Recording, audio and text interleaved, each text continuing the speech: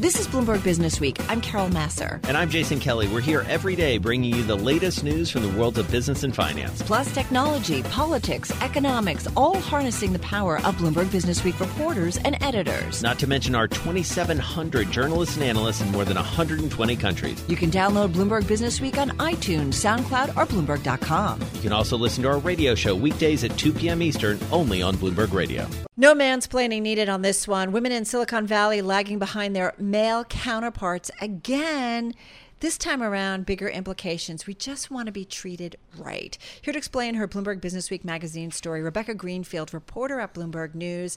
So talk to us about your story, because Rebecca, Jason, so many of us at Bloomberg News have spent a lot of time talking about the pay gaps that we're seeing between men and women. Particularly, you see it a lot in Silicon Valley. Your story takes it even further, and it has some pretty big implications. Yeah, so this is, I think, a first of its kind study. It's a huge data set. It's almost 180,000 employees, 6,000 employers, and it found that there is a huge equity gap between men and women, that women only hold 47 cents of equity for every dollar that male employees When you hold. say equity, what are you talking about? I mean stock options in company ownership in companies, and this doesn't include public companies. They only did in companies that have been invested in. Well, and as Carol said, the implications of this are huge, not just for the dollars and cents of this, but for what stock options really represent in the world of Silicon Valley and beyond. It's not just about your ability to buy a house or a new car, pay for your kids' college. This is how people wield influence and how they really ultimately shape the future of Silicon Valley in many ways. Yeah, stock options can be big paydays, and often, people become wealthy, but they also use it to found companies or become investors or wield political power. So it's like the next movers and shakers of Silicon Valley, which right now is the center of a lot of things that are happening in our culture and economy. Well, and to that point, another statistic that is absolutely eye-popping in your story is that 2.2%, I believe, 2.2% of venture capital funding went to women in 2017. It's like nothing. Yeah, it's essentially nothing. It's really, really small, in that it feeds into this equity gap because male founders are more likely to hire men. So fewer women will get hired if fewer of them are getting funded. And then female founders, if they have a hard time raising money, they're going to have to dilute the equity more. And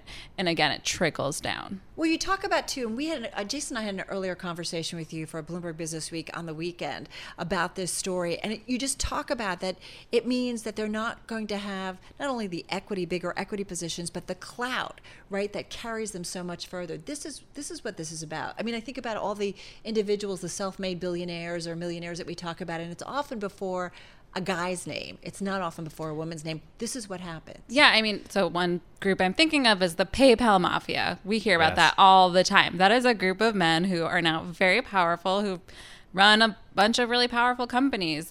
So women are not getting that same choice, and they're proportionately not getting the same choice. It's not just about representation. Women hold more equity holding positions than they're getting equity for in Silicon Valley. So one of the things you bring up in the story too is you sort of go into how this actually happens, how this is executed within companies and some of the implications of it. Obviously issues of unconscious bias at sometimes, but one of the things that you talk about is misleveling. There was a term that I wasn't familiar with when we talked earlier. Tell us about that. Yeah, so compensation discussions are complicated and often lack a lot of transparency. Equity adds another layer to that because there's not much consistency and people don't know things. And what one lawyer who handles this a lot told me is that a lot of employers will give people equity packages that are for positions that are lower than the job that they'll actually be doing. And if you don't push back on that, you're going to be selling yourself short and get that lower equity than you deserve. Does that happen for both men and women, or just mostly women? The lawyer didn't say, but I think what she did say was that it takes having the confidence to push back. And we know research has shown that when women push back, they don't get as good results as men do. And that's a really important point that you also bring up in the story, this idea that women don't get the same results and yet push back just as often, which is, so it's not a matter of they don't ask and therefore they don't get. It's that they ask at the same rate, but receive better compensation at a lower rate. That's amazing. Yeah, I think there's a stereotype, I think, from the lean in movement that women aren't as aggressive as men. But research since then has shown that that's not true, that women ask just as much as men, but they're just not getting as often. And I think that's because of a lot of sexism about what happens when a woman asks, how is she perceived? Well, that's what's kind of interesting. I do think about, since Sheryl Sandberg came out with that book, Lean In, how many years ago, right? And this whole idea that, hey, women, you've got to step up. Well, they are stepping up and they're still getting pushed back. Yeah. Unfortunately. Am I getting a little strident? No. Okay. So what happens next? I mean, how does this problem get solved? Because what you're describing is not something that is easily fixed, right. Candidly. It's systemic. And so what are the ways that companies or consultants or women themselves within these companies are trying to solve this? Yeah, it's a complicated problem, lots of different factors factoring into it. I think knowing the number is the first step. We'd never had data like this before. It's very staggering. And then I think, the next step is educating people about equity, something that is overly complicated, but not actually complicated. And then I don't know. I think awareness is a very not satisfying answer, but it's going to be a long time before it's corrected. I mean, it is interesting.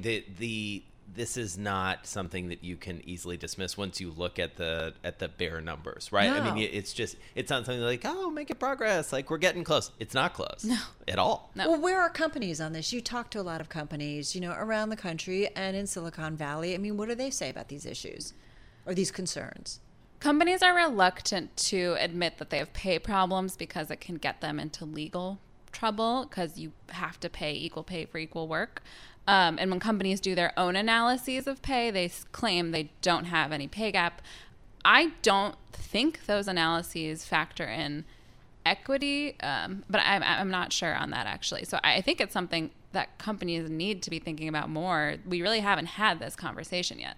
Right. But we are having it now, which is a good thing, and taking that whole pay gap to a whole nother level at this point. So I think that's a great thing. Thank you. Thank you. Thank Rebecca you so much. Greenfield, reporter at Bloomberg News, in our Bloomberg 1130 studio. Jason and I got more on this topic for Bloomberg Business Weekend, so check out more on the weekend. And we should say the story is available now on the Bloomberg and on Bloomberg.com, and as you say, in the upcoming issue of Bloomberg Business You Week. can get it everywhere. And can I just say, everybody, you should all read it. You should. Okay. Absolutely. And I believe you've already tweeted it out. All you have to do is follow Carol Massar on Twitter. Somebody actually just tweeted at me, that's awful, but not too surprising. And that is part of the problem, right? We kind of know this is going on. Right. But the hard data, I mean, we're all about data here at Bloomberg. And once you're able to sort of put some things around, I mean, to Rebecca's very good point, it's much harder to ignore if you're able to put the data in front of someone and say, well, this is the issue. This is the scope of the issue, size and scope. I learned that from Matt Winkler many years ago. You're listening to Bloomberg Business Week with Carol Massar and Jason Kelly on Bloomberg Radio.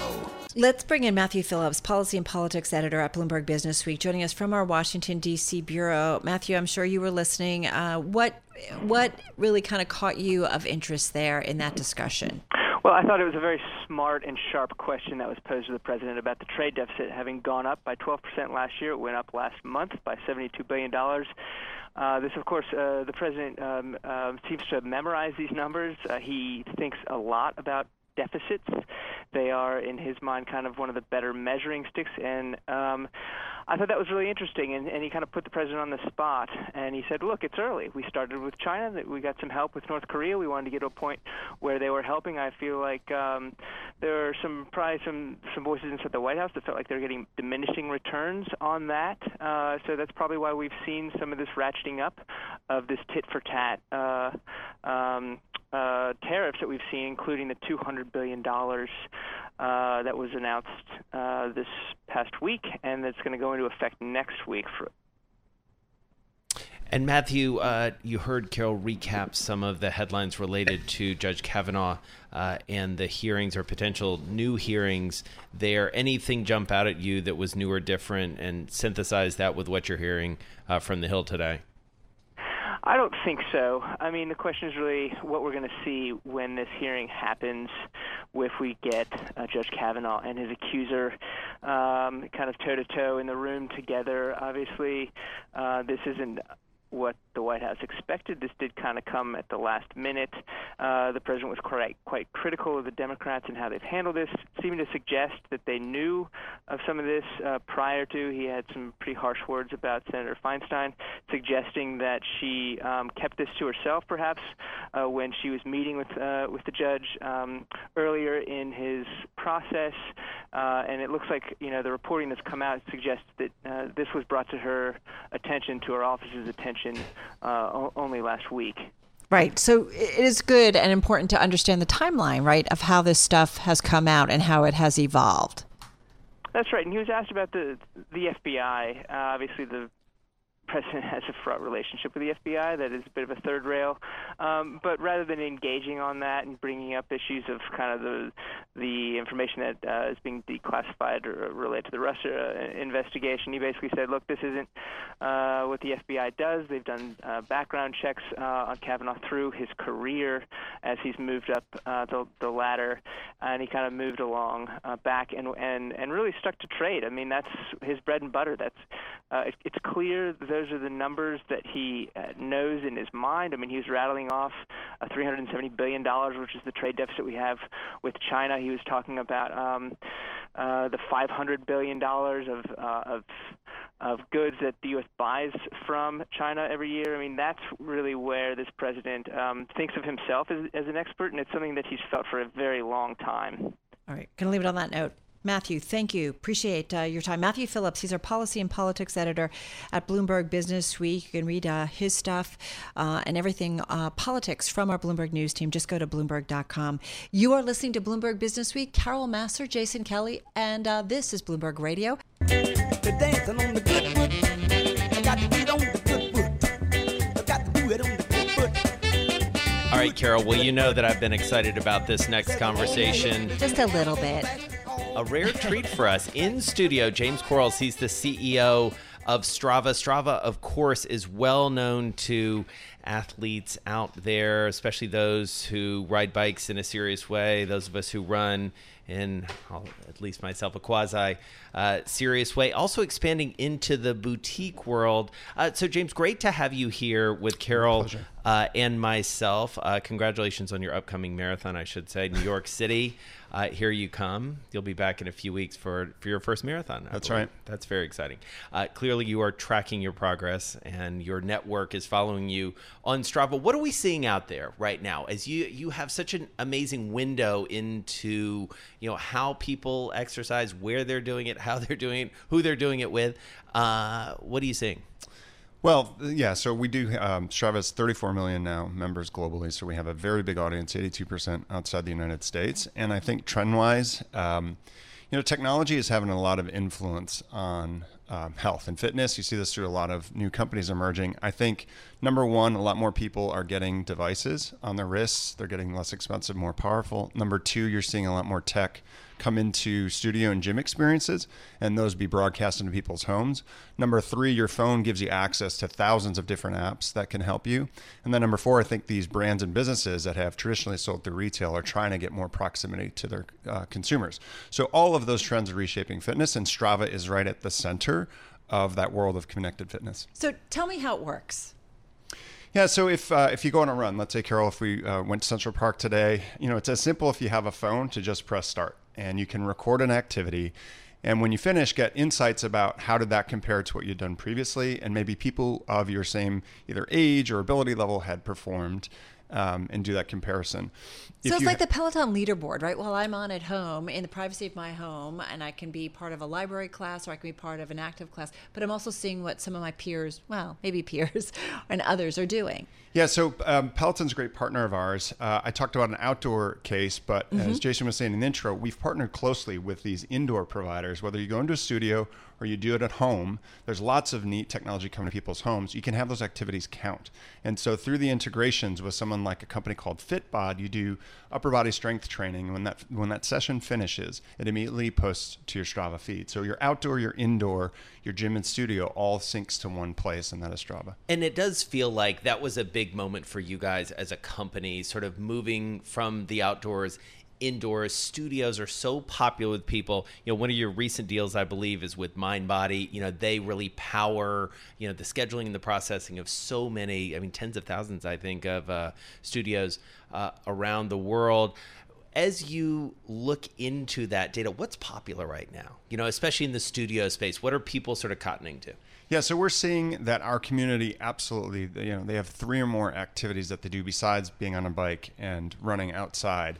And as you said, MindBody has, I think, 5.2 million classes you can choose from. So it's just huge. I think the trends are, number one big trend is variety. People want to do multiple things. They don't just want to ride on a stationary bike. They don't just want to do high intensity training. I think if you did those too often, you'd strain yourself. So I do think that the variety is certainly a big appeal. And then the second thing is I think there's more quantification. People are getting more of these Fitbit, Apple, Garmin, Suunto devices.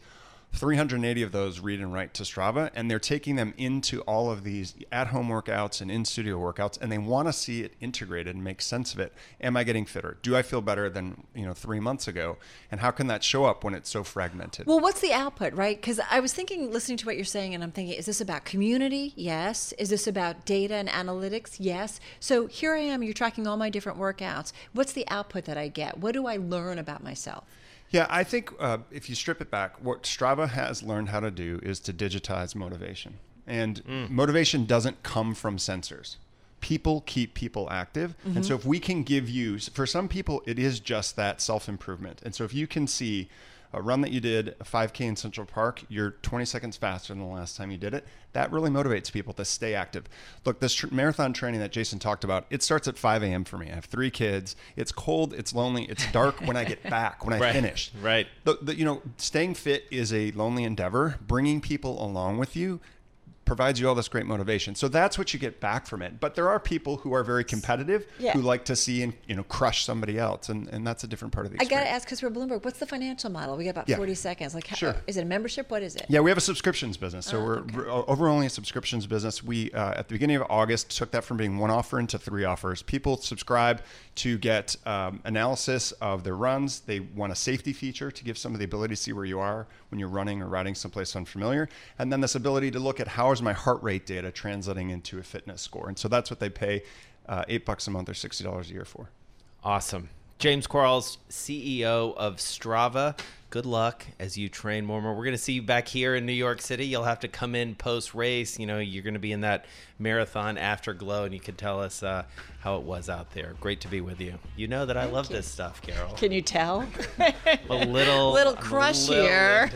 Nothing crush. Wrong with it. Yeah, fitness crush. Fitness crush. It's a fit crush. It's a fit crush. James Quarles, thank you so much. CEO at Strava. You are listening to Bloomberg Radio. I'm driving in my car. I turn on the radio. How about you let me drive? Oh, no. Who's gonna drive you home? Honey, please, I'll do the driving. Drive on. Excuse me, I want to drive. Just drive, baby. It's the question that drives us.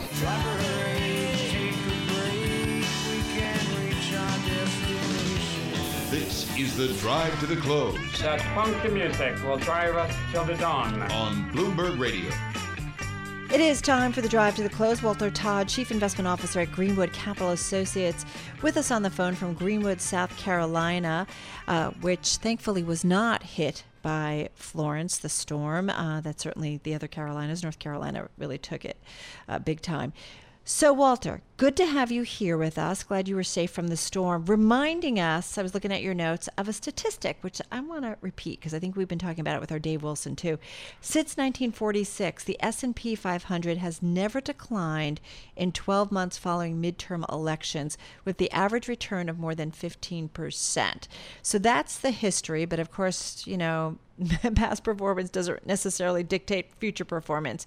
We're living in interesting times. Would you make a bet on that's how it's going to play around this time around? Yeah, and that statistic is courtesy of our good friends at Strategas Research, and I think it's dangerous to bet against the history. And if you kind of step back for a minute and think about all the craziness that's going on right now, with the tariffs and everything else, and we got the midterm elections, and nobody knows what the outcome of that's going to be. I think it's kind of. I think the history would tell you it's kind of regardless of the outcome. It's the fact that the market kind of breathes a sigh of relief that we've got an outcome and we kind of know what that is and can move beyond that. So I would tend to think there's a good chance that repeats. I would not bet on that average 15% return, but I do think there's the backdrop for the market to be up 12 months after the midterm elections when you just look at the earnings backdrop, the economic growth backdrop that we've got here in the U.S. I think there's a decent chance we could see that repeat itself, but not at the level maybe of that average return. So, Walter, we also have to ask you about something we ask every single investor, and we were talking about it earlier in the show, which is how does trade play through this market? I'm seeing a lot of green on my Bloomberg terminal, more and more headlines coming out, which seem to give the market maybe a level of comfort that at least we know the shape of this trade policy. How do you factor that in to your discussions and ultimately your decisions? Yeah, it's kind of like the market has become just kind of used to these trade headlines. I mean, at first it tended to shock the market, and as we've gone further and further into this, you would just say, another $200 billion of goods we're going to put a tariff on. But I think at the end of the day, when you look at the numbers, so let's go worst case scenario. Let's say we put a 25% tariff on $570 billion of Chinese goods. You're talking about 140 or so in tariffs. What that number is, 140 million. So, 140 billion. So the total, that we're getting from repatriation, tax cuts, fiscal spending is almost $1 trillion. So it kind of dwarfs that number even in a worst case scenario. And I think that's what's kind of driving the markets right here as it relates to trade. The other point I want to make that we kind of looked at in investment committee this morning is this simple statistic. 20 years ago, there were 6,500 stocks, and the Fed balance sheet was $450 billion. Today, there's 3,500 stocks, and the Fed balance sheet is $4.2 trillion. Wow. So it's kind of a supply and demand issue, right? Yeah. There's fewer and fewer stocks for the money to go into, and there's no shortage of money kind of floating around the world today. That's fabulous. So wait a minute. So does that mean because there's so much money floating around and there's less, at least on the equity side of things, to invest in, and as you mentioned, even on the fixed income side, because so much is on the Fed's balance sheet still, that valuations are maybe being not quite accurate because of that supply-demand equation? Well, I think what it means is that valuations could be pressed higher just as a simple function of the supply and demand characteristics. So you've got all these dollars chasing fewer public companies. And bear in mind, even the public companies that are still public have a much less smaller float. Home Depot's bought back 25% of their shares over the past 10 years, and they're not alone in that. So I do think it could set the kind of the low point of valuation a little bit higher and keep this market moving maybe further than we would anticipate when we think we're 10 years into this bull market almost. So, Walter, if I think back in the day, I believe you and I used to talk when I was on the tech beat.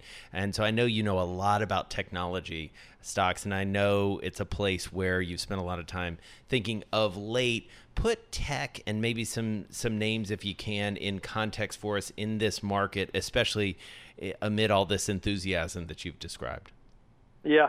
Well, tech for us, it's just been, to state the obvious, it's been an incredible sector over the last, 2+ years. It's been the top performing sector, going away over that time period. And so when you think about that, valuations have become more stretched within that sector. So for us, tech's a little bit actually of an underweight right here, and we're kind of playing for some mean reversion, kind of catch up in some other areas of the market like industrials and energy. But within tech, we are kind of gravitating in our large cap portfolio to maybe some of the oldies but goodies like a Cisco that still trades at a very reasonable valuation, has almost a 3% dividend yield, for example. Again, we can't make a formal recommendation to buy or sell, but these are names that we hold within that space. We're underweight kind of the internet and social media. We don't own Facebook. We sold it earlier this year, for example. We still have some Alphabet because it's more reasonably valued, but we think there's some headwinds there. And you've seen some real turmoil in semis. Yeah. So we've reduced space there as well. Great stuff. Always good to hear your Southern accent. Walter Todd, Chief Investment Officer at Greenwood Capital Associates, joining us on the phone from Greenwood, South Carolina. You're listening to Bloomberg Businessweek. Thanks for listening to Bloomberg Business Week. You can subscribe to the podcast on iTunes, SoundCloud, or Bloomberg.com. You can also listen to our radio show every weekday at 2 p.m. Eastern, only on Bloomberg Radio.